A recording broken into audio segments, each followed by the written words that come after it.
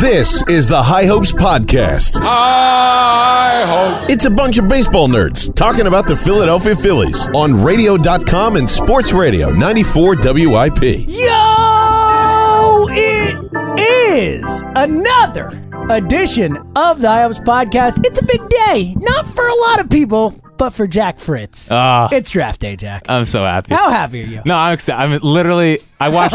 You woke up this morning with the twinkle in the eye. You're knocking stuff down over there. You're That's so how excited. We are. We don't mess around. I watched the 2018 Under Armour All-American game today, which I watched some of the perfect game from this year. I'm all in. It's all I've done all day. I'm looking at mock drafts. Kylie McDaniel, our friend from the last podcast, he put out a new mock draft. Like, I'm sitting on the edge of my seat. Like, look, let me just put it this way. There's a potential of a Hunter Bishop fall, and I'm here for it. Keith Law had Hunter Bishop to the Phillies at 14, and I haven't been able to stop thinking about it since. Also, Jackson Rutledge, my large 6'8" adult male son, he is also supposedly falling. He might be there at 14. If either of those guys are at 14, the High Hopes Pod is organizing a streak down brush. Well, there's a rumor you have to eat a shoe out there, too. Yeah, like, all right. Can I address Shoegate? Yes, all right. So we'll get to the draft coming up. We'll get to who Jack wants, who he doesn't want. We'll get to that. But for the vast majority of our listeners who care a lot more about the Major League Club, we'll dive into that. Start with Shoegate, and then we'll get into the most important thing that's ever happened to the Philadelphia Phillies. Nick Pivetta's start yesterday. I would like to think, by the way, before we get to this, I would like to think that the High Hopes Podcast has made people care more about the draft. I think that it's possible. Let me put that out there. It's a real possibility. We are cultivating smart fans in this I think the High Hopes Podcast has definitely made people care more about Nick Pivetta. Yeah, that's for darn sure. So let's address Shoegate, because, Shoegate. A lot of people took this very seriously. So just to set the stage, Jack tweeted out prior to the weekend, I was very bored on a Friday night. If Nick Pivetta goes 5 innings against the Dodgers, I'll eat a shoe. Right. That was what was put on Twitter. That was physically put on Twitter. You wrote it. It's out there. It was, I'm shocked at the reaction it got, because I'm pretty sure I tweeted it out like 10 o'clock at night on a Friday. It's like, what are you nerds doing? But I appreciate it. And let me just say that Nick Pivetta did last 5 innings. 6, in fact. We'll get there. We'll get there. Ooh, buddy. Highly disappointed in my Twitter following. I saw a lot of @s at Old Takes Exposed, and I'm so confused. It's like, what do they want you to do, right? I am trying to help out. Not only did I bring us Bryce Harper, I turned around Nick Pivetta. This is the power that the mush holds. Everyone's adding Old Takes Exposed. I'm just like, do you not understand what I'm doing here? Like, there's no one. Are we just off on what I'm trying to do? And everyone's like taking it very, very literally. I'm not eating a shoe. I mean, like, if I need to, I'll eat a shoe. But can we relax? It was like Jack Fritz, I'm watching you. It's like, what is wrong with you people? It's obvious. It's what I'm trying to do. I don't know. Come on. I need people to have some fun for once on Twitter. Man. So you're not eating a shoe? I'm not eating a shoe. Do I need to put one in my mouth? Like, I just put it in my mouth? I don't think that would satisfy people. Okay, well, then, sorry. I'm not eating a shoe. I didn't want to watch you eat a shoe anyway. No, we're good. Yeah, no one needs to see that. Keep using your powers for good, Jack. That's all I'm trying to do. Don't let anyone get to you. They have. Just embrace it. Well, I muted it, so I can't even see what's going on. There you go. Anymore. See? Yeah. I mean, our boss is involved. Yeah, of course he is. Any way to make me look bad, he'll try to do. All right, let's talk some Phillies. Not the best weekend, Jack. I mean, we'll get to Cy Pivetta, but on the whole, takeaways from what at times they fought hard and all that, but ultimately they went to LA and they got swept. Yeah, and they got swept. Obviously, everyone knows that. But it's weird, James. I'm not that upset about it. Wow, look like, at I'm you, just Jackie positivity over here. Jackie Good Thoughts. Because I think that they were close to winning those games, and I thought that obviously the Sunday game got out of hand. Whatever. Yeah, but no, it was 0-0 through into the 7th. So. Right. And I thought Saturday was just a good baseball game. Very easily could have won. Whatever. Absolutely. I think House of Horrors for Hector Neris. Yeah, you can't do it. It's unbelievable. Can't do it. But I just think they compete against the Dodgers team.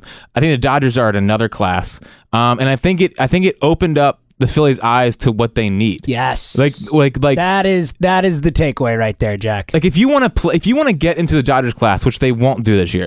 Like, what I came away thinking was that they have too many holes to fill at one deadline.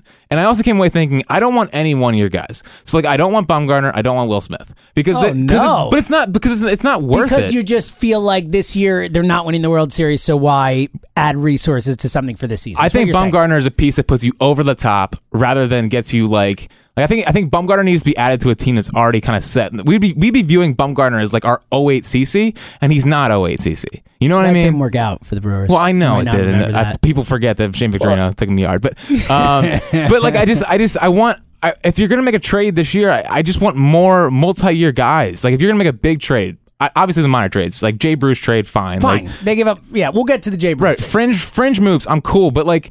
If you're gonna, I don't want to give away like a Hazley, these kind of prospects for a 1-year rental because I just don't think it's gonna happen this year. Like when I watch the Dodgers team, it's like they have the depth, they have the good version of Jared Eichhoff coming out of their bullpen. Yeah, like Ross Stripling is the good version of Jared. There's no question like about that's that. what we want Jared Eichhoff to be, and he comes out of their bullpen. If Ross Stripling on this team, he'd be our third starter. And maybe even our second starter. Second starter. Yeah. And he's a bullpen guy. Julio Urias, piece of whatever as a person, but would probably be a top 3 starter for the Phillies right now. They got 2 guys in their pen who could be a top 3, top 4 starter for the Phillies. Their only flaw is getting through like the 7th inning. Like they have an ERA in the 8s in the 7th inning, so they'll get one bullpen guy. It's the Pedro Baez's of the world and all that. Yeah, and they have matchups for righties, lefties. They have their closer. Offensively and defensively matchup for righties. Yeah, and lefties. so listen, I just think that this weekend, I think the Phillies have the makings. They have a good core. I think the Phillies have a very solid core.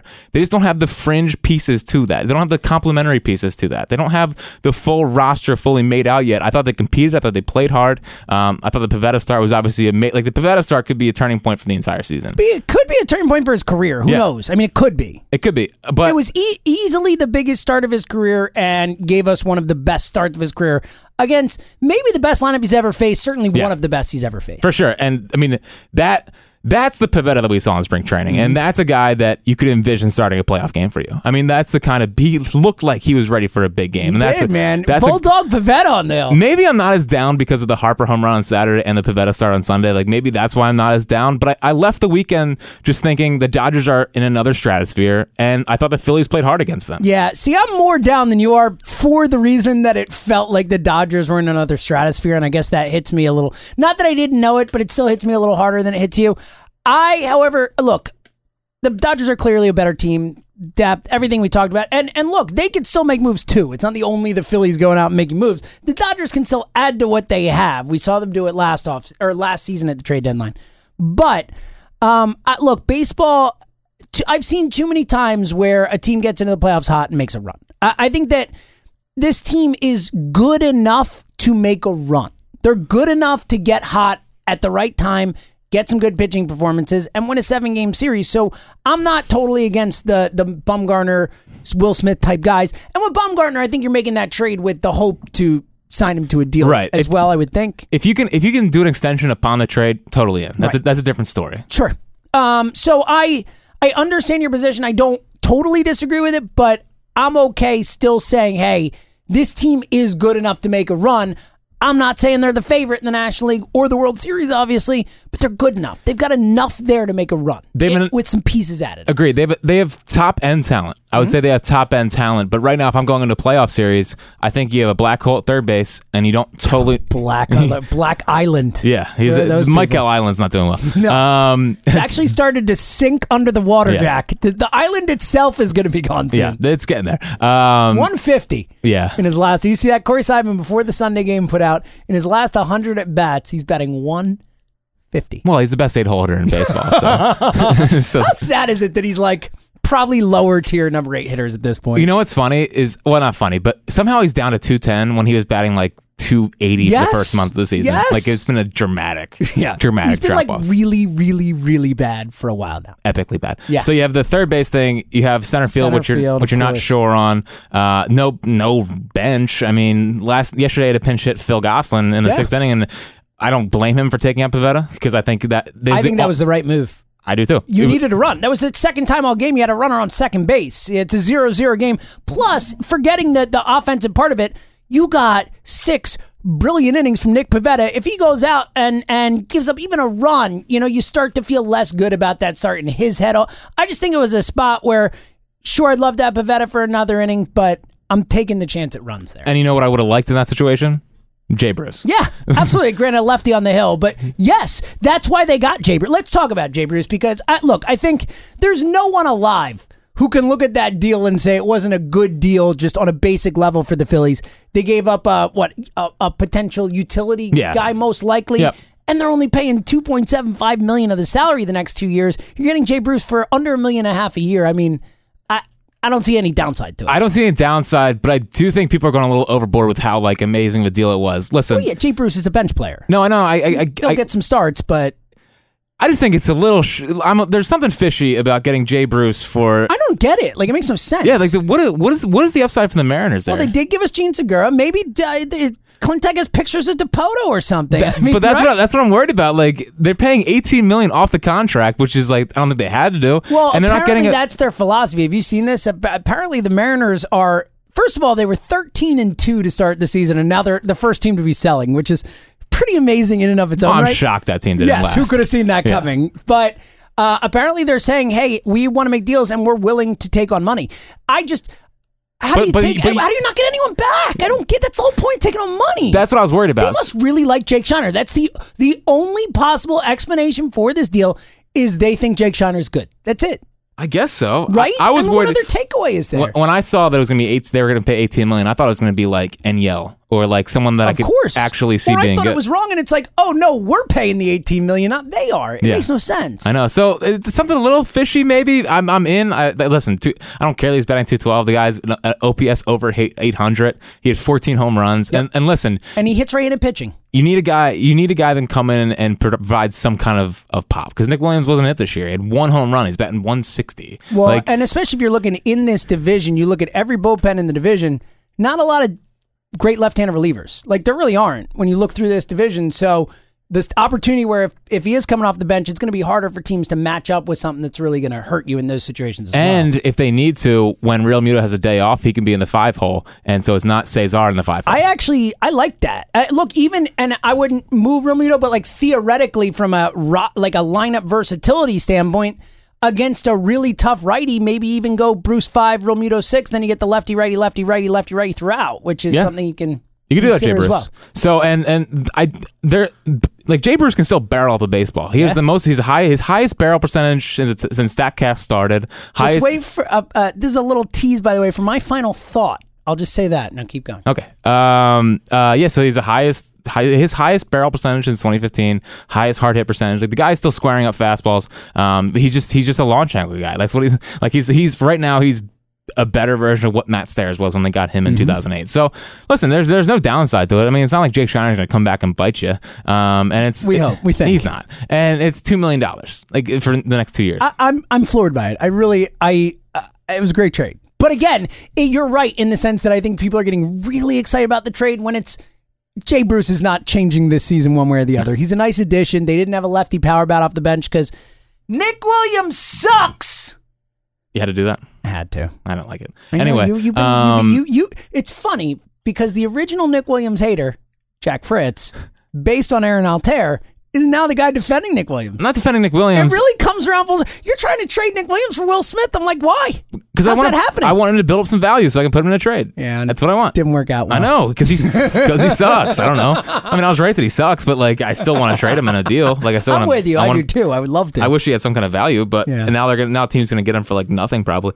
But yeah, it was a fine deal. It's good. It's gonna help, and it was. I mean, there's no downside to it. The worst case scenario is he all of a sudden can't hit fastballs anymore. Which I think is unlikely. He's only here to mash. He's only here to mash. All right, let's get back to the weekend and kind of go through the games. A couple other things I want to talk about. Look, I think we both said, I don't know if we said it on the podcast, but I know we said it to each other. I think we might have even said on the podcast that we felt it was incredibly likely they were going to lose that game one after the getaway day here, flying out to the West Coast. You didn't feel good about that one. I didn't expect Jake Arrieta to suck so hard on Friday night. Not a great outing, not a great matchup for Jake, but what'd you see from Jake? What I saw was that the Dodgers have a very clear offensive plan. 6 straight lefties against him, you think, to start the game? Yeah. But when I'm watching them at the plate, they're so one pitch, one spot that it blows my mind. I've never really seen a team do this before. So when I was watching all their lefties, it's almost like they have this plan as to where they know where a guy's gonna miss and with what pitch. So if you watch Pivetta all Sunday, the reason why he was so dominant was because he was just peppering the outside corner, and their launch guys like Seager and Peters and all these guys, Verdugo, Bellinger, like he was just peppering the outside corner, and they couldn't lift that ball. Like you can't lift that ball if you want to take Bellinger's soul, by the way. Well, we'll get there. And they couldn't. If you want to take it the opposite field and get a single out of it, like the Phillies will take that over a home run, and he was just peppering the outside corner. So what Arrieta kept doing was that he was kind of okay hitting the outside corner with the sinker and getting that down, but when he missed, he was missing with his slider up and over the middle of the plate, and it's just like it feels like the Dodgers knew where he misses with his slider and were just pouncing on it. Like there's such a one. Sounds like they're very well researched, planned out. Oh, maybe this hitting coach guy who never played in the majors, maybe that's working. Yeah, maybe he's good. Maybe we can have Ochart replace Matley next year. Let's go. That's what it seemed like to me. Like watching them, it was like they're so detailed and like they did not miss mistakes, and that's because I think it has to do with their plan. Like I don't think they're stealing signs. I don't think they're cheating. Any of that stuff. I just think that they have such a detailed. Like they know where you're going to miss. They know where hot zones are. They know where the tendencies are. And when Arrieta missed, it was dingers. Like dingers, like dingers, bombs. Dingers. So I just think that Arrieta struggles against lefties. Lefties have been mashing him, and he went up against a horrible matchup for lefties. And when he misses, he can't miss with his sinker or miss with his slider over the middle of the plate. So that's where I'm at on Friday. No, so sounds great for a potential playoff matchup down the road against the Dodgers. We should feel good about Jake. Well, I'm just Arrieta like there. that team. Remember last year when you were watching them, it was like they've got strikeout problems. Mm-hmm. They don't have that anymore. Oh, good. They don't. I mean, I know. Like Bellinger reduced his strikeout rate by I think like 10%. I mean, Bellinger is just guy's awesome. Yeah. He's just really good. But he got owned by Nick Pivetta. Let the record show that. That's all that really matters in this world. He did got sunned. He looked silly against Nick Pivetta a couple times, which is nice. Who even is Cody Bellinger? Jack, I can't believe we are now 16 and a half minutes in the podcast, and we haven't talked about, I mean, no offense to Nick Pivetta, the most important thing that happened all weekend. The opener, Jack! Oh. The opener! And it worked! It did work. What do you think of the opener? I think they didn't have a choice. I mean, well, obviously, Eflin did the DL. We'll get to that in a sec. But. Yeah, they didn't really have a choice. It's fine. I don't love the opener, but I actually, you're a pitcher, that's why. But I didn't mind it. Like I thought I was gonna hate it a lot. Like I was going to the game thinking I'm gonna hate this, and then I left the game thinking, wasn't too bad. It worked well. It wasn't too bad. So Jose Alvarez doesn't suck. Starter. He might not suck. How about that? He's been good for about a month now. Yeah. No, he's better than we all thought. The opener, I don't want it to be a thing they use a lot. Mm-hmm. Listen, I just think the opener is bad for baseball. I'm sorry. That's your thought. I know, but in terms of winning games, it could be good for winning games in certain situations. It does work. I thought it worked. I mean, the execution of it, the game plan of it, it felt like they've been thinking about it for a while. It wasn't like they just kind of spurned it. They were like, listen, we don't really have a choice. I read today that Gabe went to all the players. He went to like the leaders on the team and explained to them why they were thinking about doing this and if they would feel comfortable in having the opener. Good. I mean, good for Gabe, but like, wow. Well, because last year, I think he had this thing where he would just do whatever and wouldn't console the players. I love that he did that. I just, the idea that in a pinch spot, because Zach Eflin went on the DL, you would have to warn the team, hey, we're going to use an opener. It really shows the level of kind of discomfort there is with that notion in major league clubhouses. Yeah, well, and respect for Gabe for doing it. I'm sure he laid it. Respect to the Rays for being able to just get everyone to buy in and roll with it. When you win with it, it doesn't. It's not exactly hard to win with it. That's the key. It's not hard to convince people. The Rays tried it. They won with it. It's like, oh, this is good. It is good. So it worked. I don't think it's gonna. I really don't think that they want it to be an occurrence. I don't think they do either. I think they'd prefer a guy to give them 6, 7. But it worked. It was fine. It was an interesting watch. I like when Gabe thinks like that. I enjoyed it. Yeah. I had fun watching that, and not because it was the best game of the weekend, but I enjoyed the opener. I enjoyed the whole thing. Just envisioning how mad people were getting about it. Oh, it was great. Yeah. Love it. Yeah, is Gabe using a freaking opener again? Yeah, this guy's get this coconut oil loving. He's using Jose Alvarez. You see him opening weekend. The guy stunk, man. That's all I'm saying. Like, and now the guy's starting a game. You freaking kidding me? Yeah, Gabe, get this freaking Kapler doesn't know what he's doing. He's bringing in Cole Irvin in the 4th. That guy's a starter, man. Like, what is this guy trying to reinvent the wheel? That was an actual call to WIP that we just played. I just cut it up. Yes, that was Joe from Delco. Yes. Calling in. Yeah, I think there were a lot of people who sound like that saying that. Yeah, I'm turning this game off. I will not watch this, man. Bryce's biggest homer is a Philly. Shame it didn't turn out to mean more. I think obviously the homer in Washington, the bat flip, like in terms of just the show of it was maybe a bigger moment for him. But in terms of importance to the team and the game and the season, no bigger homer he's hit than that 8th inning home run. Well, he's so unclutch that I was shocked he could even concentrate in that situation. I couldn't believe he was actually able to swing the bat. Right, the game on the line. What are you gonna do? Just so unclutch. Yeah, it was a big moment for Bryce. I mean, he loves playing in Dodger Stadium. He got his first hit as a major leaguer in Dodger Stadium. If all things considered equal, I think he would have liked to have been a Dodger. I heard he's going to sign there. Was he playing for the Phillies? That's the word on the street. And I just think and the crowd, again, with the booing of Bryce Harper, I think it's so weird. Like every place he goes, that's the new thing. It's like, why are you booing him? I love it. Boo him everywhere he goes. Respect. Say, if you care enough to boo that guy, that means that he matters. I guess so. Yeah, it's fine. I just think it's weird. It is weird. But yeah, no, that was an awesome moment. It was like 1:30 in the morning. I was like, all hype. I had great. I was a little tired, and then all of a sudden hit it out. I was like, we're back. Yeah. And then theirs happened. And, we can't get mad at Hector. Look, he's been great. Yeah, let's relax, people. For some reason, that dude steps into Chavez Ravine and sucks. Yeah, and he had to hit a little bit home run to Will Smith. Like, come on, Philadelphia's own. The other Will Smith. Yeah, there's so many Will Smiths. There's too many.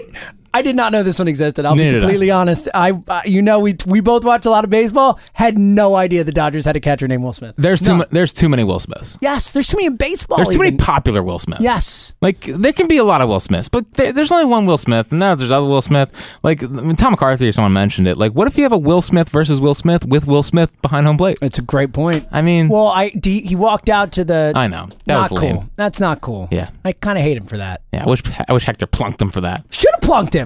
Would have saved him the game. Would have saved him the game. Unwritten rules, baby. Who knew? Unwritten rules. You walked out to our Philly song. You're going down, Listen, bro. No one knows what the unwritten rules are, so I just made that up. That's a new unwritten rule. Well, Jackie, unwritten rules. You're technically in charge. You are the master of the unwritten rules. I am. So you can do whatever the hell you want. Yeah, because, listen, you'll know the unwritten rules when they happen. That's all I'm saying. All right. Pivetta. Obviously, we talked about it. Anything else from the Pivetta start that really stood out to you? Do I have anything else from the Pivetta? just empty the Pivetta mailbag. I mean, buddy, what are you talking about here? Jesus. I mean, buddy. Come on, man. Go. Let me just Nick Pivetta. Go. Let me just start off by saying this. It feels good being dead right about Nick Pivetta. The guy. Because you're not, you're waiting the appropriate amount of time to take a victory lap. Just one start. Let's go. One start. Everyone knows the rules. But no, he was. I mean, we're dead right. I mean, he's amazing. He's clearly the ace of the staff at this moment. If we need to start a playoff game right now, Pivetta's on the mound. Playoff Pivetta, wild card Pivetta. We're all back. He was just like, dude. The fastball is like 95 again. Had jumped to it. It was again up to 97, 98 too. His curveball is disgusting. And all right, so I came up with this theory watching because I was like, man, he's throwing like a lot of curveballs. It felt like it was almost every pitch was a curveball. It was unbelievable. And he needs to do that because, as we've talked about on this pod multiple times, it makes everything else in his well, he doesn't have a big arsenal, but like it makes his fastball look way, way, way better. So I looked it up today, and his usage rate yesterday was like 41% curveballs, 13% sliders, and 49% fastballs, I'm pretty sure.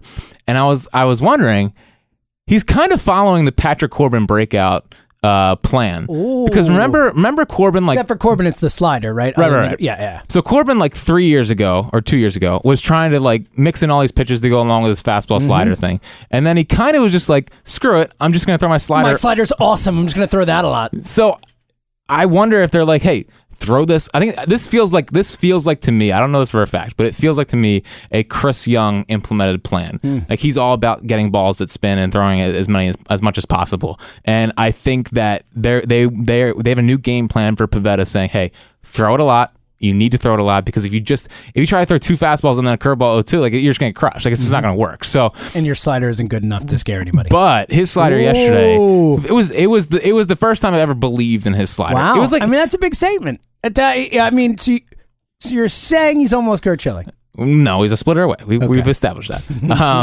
But the slider was hard. It had bite. It was the hardest he's thrown a slider all season. So I didn't know if there was a concerted effort to throw it harder, thinking he would get more bite to it. I saw some of the sliders coming in like 89, and it was like, that's disgusting. It was a really, really good slider. And I think what we saw yesterday, which was interesting, is Nick Pivetta kind of morphing into a pitcher a little bit. So for the first through fourth innings, it was just fastball, curveball. And then when he got into the game, started breaking off a slider to go along with the curveball. Listen, giving them something else to see third time through a lineup.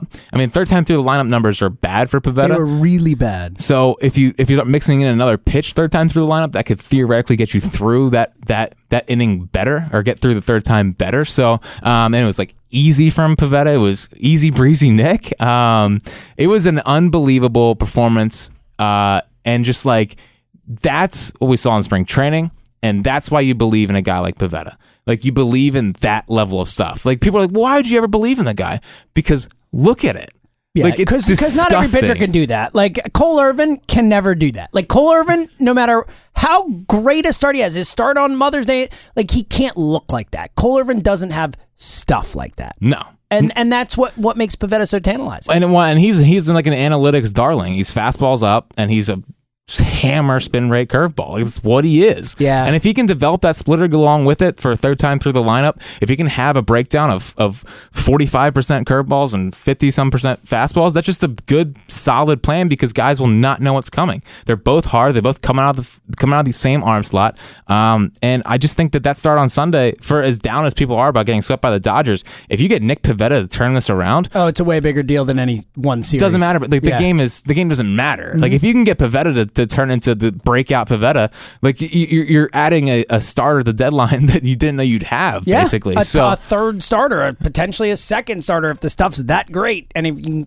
do it consistently. Again, one start. Yeah, one but start. but why can't he do that? Like, why can't he do that again? I don't know. I'm with you. I agree with you. I think that it's there. We've seen it. Like, it's in him. He can do it. I say it all the time, that the whole old baseball HQ thing, once you've displayed a skill, you own it. You can repeat it. And we've seen that Nick Pivetta can do it.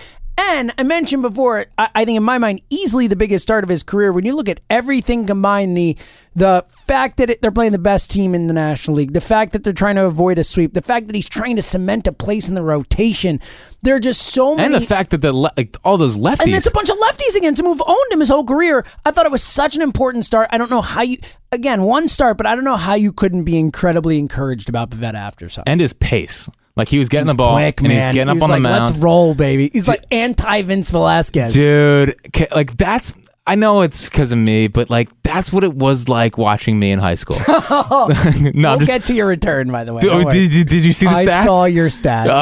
Oh, everything hurts. Let me just say that. Everything hurts in my body. 6 innings, 11 Ks, 1 hit. One hit. Well, this guy. That poor team. I mean, it wasn't great, but like, honestly, this is going to say, I felt like Walker Buehler. Like, the fastball, the fastball was rising. Only like 17 miles slower, 15 miles slower. You don't know how hard I was throwing. It wasn't 97, was it? No, but similar rise. No, but man, I was like, who would have thought you and Nick Pivetta would both come back and have a dominant start in the same day? I think listen, great pitching staffs fuel each other. They talk about the 90s Braves. Like, they would go out there, Glavine would shove, then Max would shove. Maybe this is Smoltz would shove. Maybe this is me and Pivetta. I go out and dominate, push him to another level, get him to see that tweet before the game and say, "Man, I got to one up Jack." That's tough to do. It's impossible. It's tough to do. Got to do my best. Is what he should. Honestly, I'm shocked it was even close. Like, I put out. You put out a pretty damn good start. So. I had 11 Ks in 6 innings. Yeah, he was almost there. He's 9-6. So I know, that's pretty good. Yeah, I was doing better competition. Who knows? Could be either. Someone said the Dodgers are a little better than the probably. Dude, I'll tell you what. The rec league guys. It was not great. It was not great competition. But listen, the kid had to do what the kid had to do. You know, you can't control who you play, baby. Hey, man, just play who's in front of me. That's right. That's all we can do. Just like Pivetta on Sunday against the Dodgers, where he sunned Cody Bellinger. Listen, is Cody Bellinger? How can he even be the MVP right now? Listen, Nick Pivetta 2 weeks ago was walking Tim Tebow, and now he's owning Cody Bellinger. Not my point. MVP. It's a great point. Yelich would never. Don't say that, because Nick Pavetta's probably gonna have to face Yelich at some point. So in the NLCS, it didn't go well the first time. In the NLDS, yes, there you go. Look at you, Yelich versus Pivetta. If you need to start a playoff start right now, is Pivetta on the mound over Nola? It's Nola. You sure? Are you sure? Did you see that start yesterday? Look, I will definitely say that version of Pivetta that we saw yesterday, again, and the whole issue is being consistent with it and doing it all the time, but that version of Pivetta we saw yesterday is the second best pitcher on this team. Yeah. When we see that guy. And You are full. This is great. I tried to keep Fritz today. I tried to keep it in for 35 minutes of this podcast. It's over. Yeah, well, just let loose. I know. Well, that's why I'm so I'm so not down after the weekend. That's why. Let's be real. Yeah, we should have figured this out. And opposite field Harper. Yes. I mean, anytime I can get opposite sexy. field Harper, it's just giddy. So sexy. I can't even stand it. Speaking of guys you can count on pitching wise, Eflin of the DL. Back tightness. You're all worried, and what's your take on those situations? I'm glad it's not the knees. I mean, if it's the knees, I'd be more worried. I think he just needed a rest or two. Opportunity presented itself. Not a great matchup anyway. It's like, hey, get beat up by the Dodgers or we go opener. Gabe was frothing at the mouth to use the opener. Gabe was like, I got to do this. Sorry, Zach. You need to see for a week. You got to do it. Yeah. I got to do it. We're playing my old team. I got to do it. I got to show him how smart I am. Yes. Yes. That's my theory. But yeah, I mean, that is a very believable theory. Well, because he knew he had Pivetta going. It's a very believable theory. Well, he had Arrieta on Friday. That's what I'm saying. And then he had the ace on Sunday. Yes. So he just figured he'd use the bullpen game. Pivetta 6 shutout with 9 Ks and it took him 82 pitches. Who is that? 3 hits. How many walks, Jack? 0. 0 walks. Yeah. How about that? Yeah. I mean, and he was pounding the zone too. I'm almost speechless when I think about it. I rewatched the whole start today. Of course you did. Oh my god. Better the second time? Yeah. Did you stop watching after the 6th inning? That's what I would have done. Yes, of course I did. Look quickly, Velasquez. Just get out of here. Just done with him. No. Okay. No. Why would I be done? Why? Because he's not good. I know he's not good. But they have no one in the bullpen that can throw hard, and that was his second straight game. I don't know. Yeah. He's going to take a little while to learn how to pitch out of the bullpen. I think that's what it is. You're seeing it. Wait. How did we not talk about this? Velasquez is tipping every pitch. Oh, yes. Duh. You texted me about it like 6 times. Right. And I was a little disappointed it took you so long to respond. Yes. Because I was literally sitting on my couch, like, yelling at the TV, like, what are you doing? So Vince Velasquez... I look at my phone, I got like 6 texts, like, Velasquez tipping his pitches. Are you seeing this? Why aren't you answering me? Do you see that he's tipping his pitches? I just want to make sure it wasn't... string of texts. I want to make sure I wasn't taking crazy pills. So, Velasquez, every time he gets in the game, now he's going out of the stretch solely, so he'll lift his leg, double pat the ball if it's a fastball, or he'll keep his glove in when it's an off-speed pitch. You're telling me at home plate, if you see a guy go into it, like lift his leg, go into his glove, you're not going to see that? Of course you're going to see that. And then when he's not going to do it? Of course you're going to see it. A hitter would notice that in 2 pitches. He'd be like, oh, got it. Yeah, it's just, it's crazy to me that they haven't noticed How have they not noticed it? I don't know. Because I don't know. What are you doing, Chris Young? Maybe Chris listens. Chris. Maybe they have. It's just he can't break the habit. Like sometimes. Great. Even better. Well, sometimes when you're really trying to gas it up a little bit, like you'll kind of do the extra. I get where he's coming from. Like maybe it helps him stay back. But if you're gonna do it every time. That's the thing. Like that's the thing with tipping pitches is that if you're gonna do something that it's a bad habit, like you're gonna double pat your glove on a fastball. Double pat when you're gonna throw a off-speed pitch too. Right. And then it doesn't matter. It's not a tip anymore. Yeah. So I mean, tipping pitches. Listen, this happens all the time, and people like will tip pitches, and then they'll stop. With arm slots, you'll see it a lot. All kinds of stuff. They'll stop tipping and be fine. Listen, I don't know, man. Like I don't think Velasquez. I thought Nola might be tipping his pitches. Yeah, I thought Eichhoff was. A lot of people think that Craig Kimbrell was during the postseason. That's why he got. Which makes a ton of sense. So. And we'll get to that in a second. So Velasquez, I don't know. Like I'm willing to see if it's gonna work out because who else are you gonna put in the bullpen? Yaxel Rios? No. Everyone's done. Everyone's hurt, man. Yaxel, for someone who just clearly has stuff, that dude just never puts together. No, he's horrible. Yeah, he's not good. He's horrible. Not good. All right, we'll get to the draft in a second. I know that I can't believe you've made it 33 minutes with only a quick mention. So we'll get to that in a sec. But first, along with the draft, anything else from the weekend, by the way? And we'll look ahead to the Padres as well. Padres series. I think one thing we have to start factoring into when the Phillies struggle is I'm wondering if they go as far as Gene Segura goes.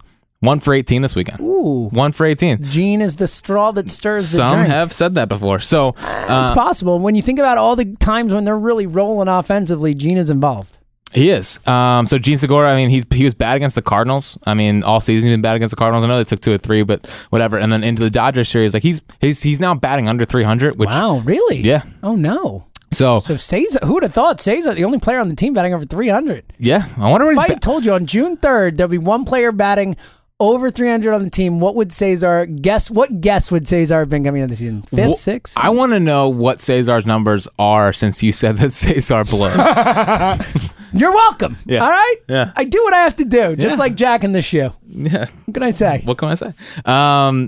Segura 1 for 18.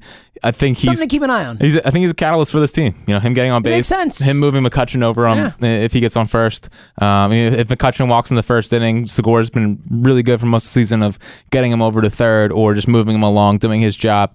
Didn't do his job against the Dodgers, so one to monitor for sure. That's definitely worth monitoring. All right, draft tonight quickly. Last night at midnight, with the draft being tonight, finally the draft pick compensation has been taken off Dallas Keuchel and Craig Kimbrell. It seems Dallas Keuchel isn't even on their radar, at least if you believe all the reports out there. Apparently, Kimbrell very much on their radar. Where do you stand with this whole situation? It's tough because I don't think either are any good anymore. I think Keuchel could be. I just think it's going to take time for him to get ready. I think he's going to take a little bit to build up, and plus, he's not great, but I think he's fine. He's such a ground ball guy. Yeah. I'm also at the point where I would rather pay Keuchel than Kimbrell. Me too.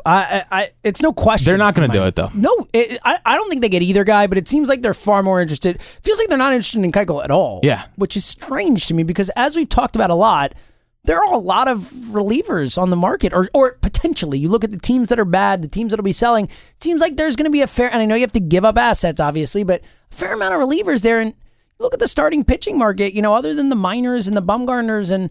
Who knows? Robbie Ray, the Diamondbacks, Stroman. Still competing. Stroman is a name, but Boyd. Less names there than the reliever market. I'm a little surprised. Well, there's always less starters than relievers are always there. And Keuchel, in theory, can give you 7 innings and can just take the ball every 5th day and be good. I guess maybe they're worried about infield defense. That was my thought, the defense. Maybe they're burned by Arrieta. They don't love where they're at with Arrieta. But even with Keuchel can still fill up a strike zone. Whereas Arrieta, when he struggles, he's just all over the place. And Keuchel won't cost you anything. Like that's you could win your deal. Like you could probably get him for 1 year, like 12, 13 million at this point, or prorated, whatever it is. And he doesn't have to shave his beard like the stupid Yankees. The dumbest thing in sports. It is, if you like, I'm sure there are a lot of things that would be in the running for the dumbest thing in sports, but in 2019, the fact the Yankees still won't let their players have facial hair, very high on the dumb in sports list. Very high. So, and I'd be in on Keuchel. It's fine. I would rather. I don't want to give up prospects. I know you don't. That's why I figured you'd be more in on it. I know. So I don't want to give up prospects. I think Keuchel will be decent. Kimbrell, I get it. I mean, a power pitcher that could just be your 9th inning guy and let everyone else under him. Like if Robertson's not coming back, if Hunter, who should be coming back, I think he's going to start picking up baseball soon. But like if you go into a postseason series right now, it's Sir Anthony and Neris, and that's it. And then Morgan's going to come back soon. And it's just, if you bring in Kimbrell, then it lets Neris settle in. But Neris has been really good in the 9th. And, like, I don't know, he hasn't really been good anywhere else this season outside of the 9th inning. So you're moving him out of his comfort zone. What? Owns the 9th inning. I know. Who would have thought that the issue would be moving Hector out of the 9th, not into it? I know. How about it's crazy. So Sir Anthony's developing, and Sir Anthony's looks like he's kind of coming back a little bit. Morgan's been good. Jose Alvarez, starter. Hey, he's been okay. He's been good. So and Neshek, when he comes back, is Neshek. I understand in theory that it makes sense, but if you're giving him 2 or 3 years, like. That's what I mean. If you're giving him 2 or 3 years, I'd rather give him an asset and go get Ken Giles. I'd rather give him an asset and go get Vasquez or whatever. Are we bringing back Ken Giles? He's been so good. I don't care. He's been so good. I don't care. I would bring him back in a second. That dude. Of course, but I'd bring him back in a second. No, I wouldn't. I don't think he's. I hate Pat Neshek. I root for him every time he goes out to pitch. I don't think Ken Giles is actually good.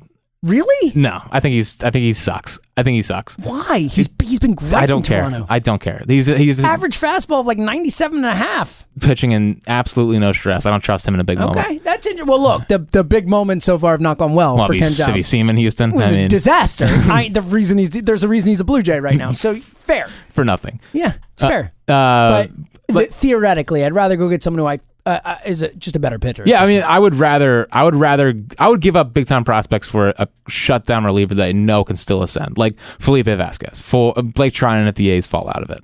Like those kind of guys, like I would give up something legit for. I don't love the idea of giving Kimbrell money. First off, I know Keuchel's been throwing. I'm sure Kimbrel's been throwing, but but I don't feel as confident about it. Neither do I. Yeah. Neither do I. Like, Keuchel's legit had like scouts come to him to watch him pitch. Who's watching Craig Kimbrel? Nobody. Like, no one. Bench in the postseason last year, he saw spin rate decline in every single pitch he threw, walking everyone, strikeouts up. Or strikeouts down, walks up. Like, that's not a good trend. No, and he's 31. And he's 31. He's up and down, hit or miss. Like, he's not a guy that I don't know. He doesn't seem like a Phillies kind of guy. Like, he's too inconsistent for them, I feel like.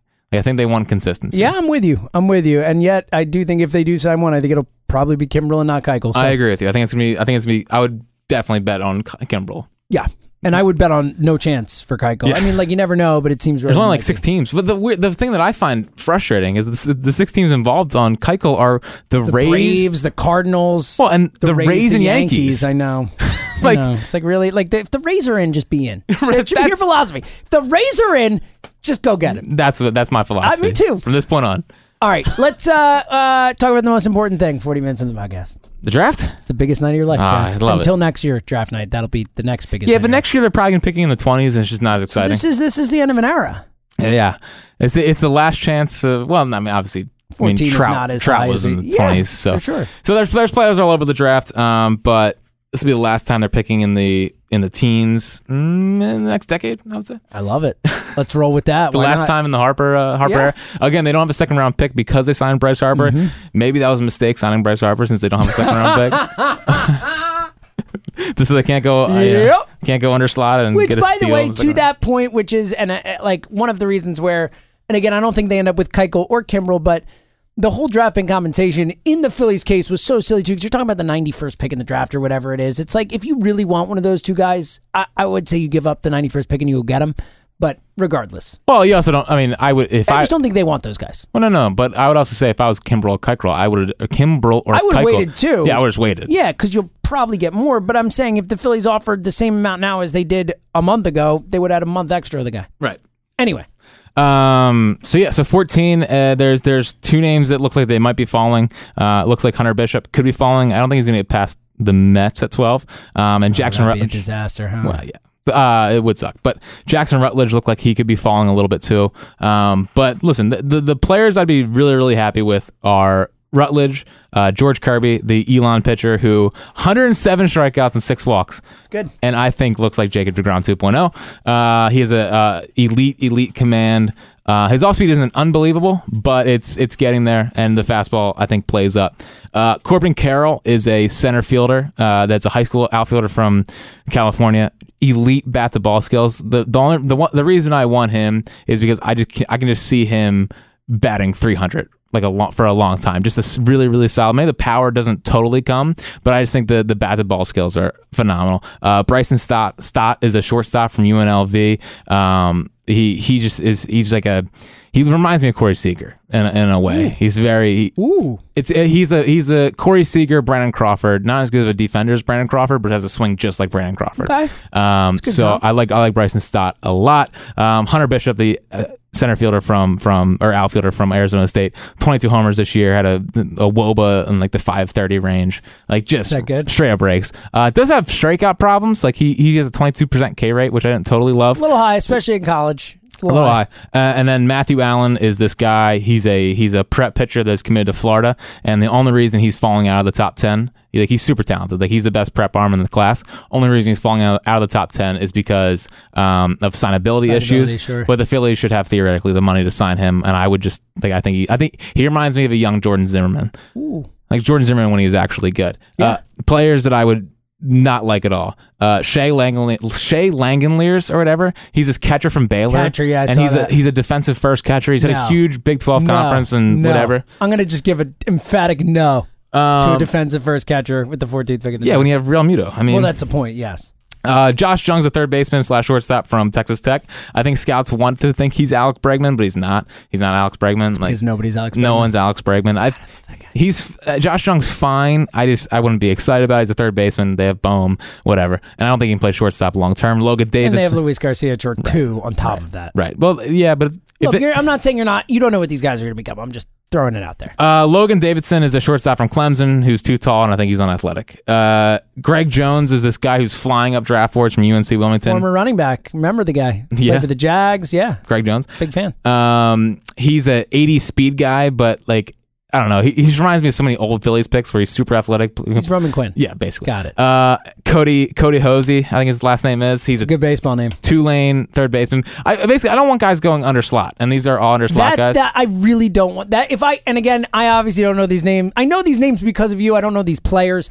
I just don't want them to go under slot. That's really all I want. I want them to pick a guy who's worthy of that spot and pay him. Like, I don't think that's a crazy thing to think. Yeah, so if people don't know what underslot is. Explain the underslot thing to me. So there's a scenario. So you have a certain compensation for each draft pick. Like whether it's like each slot is a set number for what the player should get or a range. And the Phillies' idea the last couple of draft picks and international slotting and international stuff is more like cast a wide net and see what you can bring in rather than taking the better talent and just going from that standpoint. Like, so guys will fall if they say they won't sign. You could take them later if you're willing to pay them. There's a lot of different incantations of this. Right. So the theory behind going under slot is that you'll take a guy who was a first round talent but maybe not in the right spot, sign him for less money so you can save more money for later when other players fall and use it on them. Like, so the reason they took Moniak number 1 overall was because he could sign him for under slot and they could use more money in the second round. Now, in theory, that works, but their second round pick was Kevin Gowdy, and he got hurt anyway, and he's not even that great. So, listen, if you're going to do it, I don't know. It's not, and tonight the reason that me and you both don't want them to go under slot is because they don't have a second round pick because they signed Bryce. Right. So you're not getting another draft pick until 71, I think. I thought it was even later than that. It might be even later than that. So I don't like the idea of going under slot. I don't want them to go under slot. I would rather them just take like the best player available. I don't care if it's another outfielder like Corbin Carroll's kind of like Moniak and Hazley, but like I like him more than Moniak, and I think he can actually stick in center field unlike Hazley. So I just want them to take the best talent and not worry about going under slot to cast a wider net. Like last year they did this to get Dom Pipkin in the 9th round. I like Dom Pipkin, but like let's relax. All right. It's a big night for you, Jack. I'm excited. I'm excited to talk about it on the next pod. I'm sure let's hope they don't screw it up. I'm going to watch a lot of tape on whoever they sign. I know you are. You're going to be ready to talk. I just like on Thursday's pod. I know what you're thinking. All right, Padres. Nola versus Eric Lauer tonight. Lauer, a soft tossing lefty. Chris Paddock. We get to see Paddock tomorrow against Jared Eichhoff. Chris Paddock. For those of you who are staying up, which I think the vast majority of High Hopes Nation will be up tonight at 10:10 with us watching this game.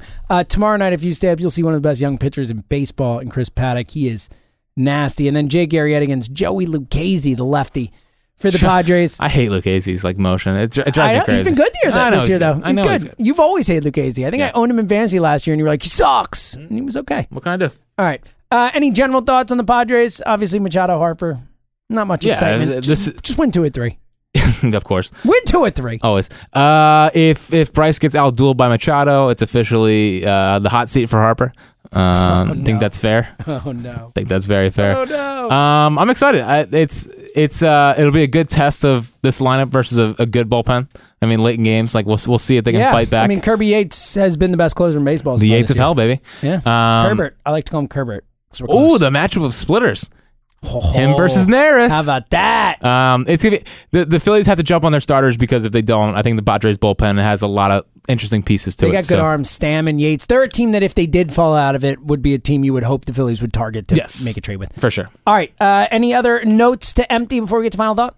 No. Lay your final thought on me, brother. Final thought is that I think I love Scott Kingery. I think he's been underrated. I thought he had a really good weekend. I like the at bats he has. Yeah, he's aggressive. He's aggressive, and he's just like he's a good hitter. Right now, he's a good hitter. He's a good hitter. He's not going to bat .330, but you sure about that? Yeah. I love watching him play. I like watching when he gets a hit. I feel warm inside.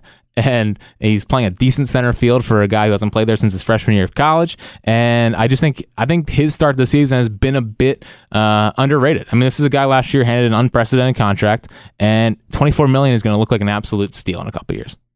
I teased it before. My final thought. Did you see this about Jay Bruce from Mark Craig at The Athletic? Matt Gelb talked about as well. Yes. Jay Bruce is obsessed with StatCast. Yes. He loves checking his numbers. He's all about exit velo, all that stuff. I was like, Jay, you're going to fit in just fine. Yeah, well, and don't worry. StatCast fan Jay Bruce. The people are already complaining about the 212 batting average. People So. are like, Jay likes analytics. Get him out of here. Yeah, get him out. Jay Bruce, let's... I think that's cool, though. I like that he's into that stuff, and he's checking the StatCast page and all that, because you know why, Jack? He's just like us. I check the StatCast page all the time. It's a blast. Also, Jay Bruce, only 32. You would have think he's been in baseball for 30 years. Dude, there's no way that guy's 32. He doesn't look 32. Big, lumbering old man is what I Yes. think of when I see Jay. I know. Well, he's moved like he's 40 since he was like 24. It's a shame that they got 2 lefties in the series, because he probably won't be in the lineup for 2 of the 3 games, I would think. No, but a late inning pinch. He can be our Russell Branyan. Good. Him again. Jay Bruce against Kerbert Yates. 1 on, 2 outs, top of the 9th. Boom. Yeah, well, listen. And then Neris comes in and closes it out. That's what I'm calling. I'm so glad that we actually have legit lefty pop off the bench. Finally. It's beautiful. It's a beautiful thing. Beautiful thing. All right, Fritz, we will be back on Thursday. Hopefully George Kirby is here. Hopefully George Kirby or Jackson Rutledge or Hunter Bishop or one of these guys is Bryson here. Stott. And not some underslot guy. And then hopefully the Phillies take 2 or 3. Be beautiful. All right, he's Fritz. I'm Seltzer. We'll see you later.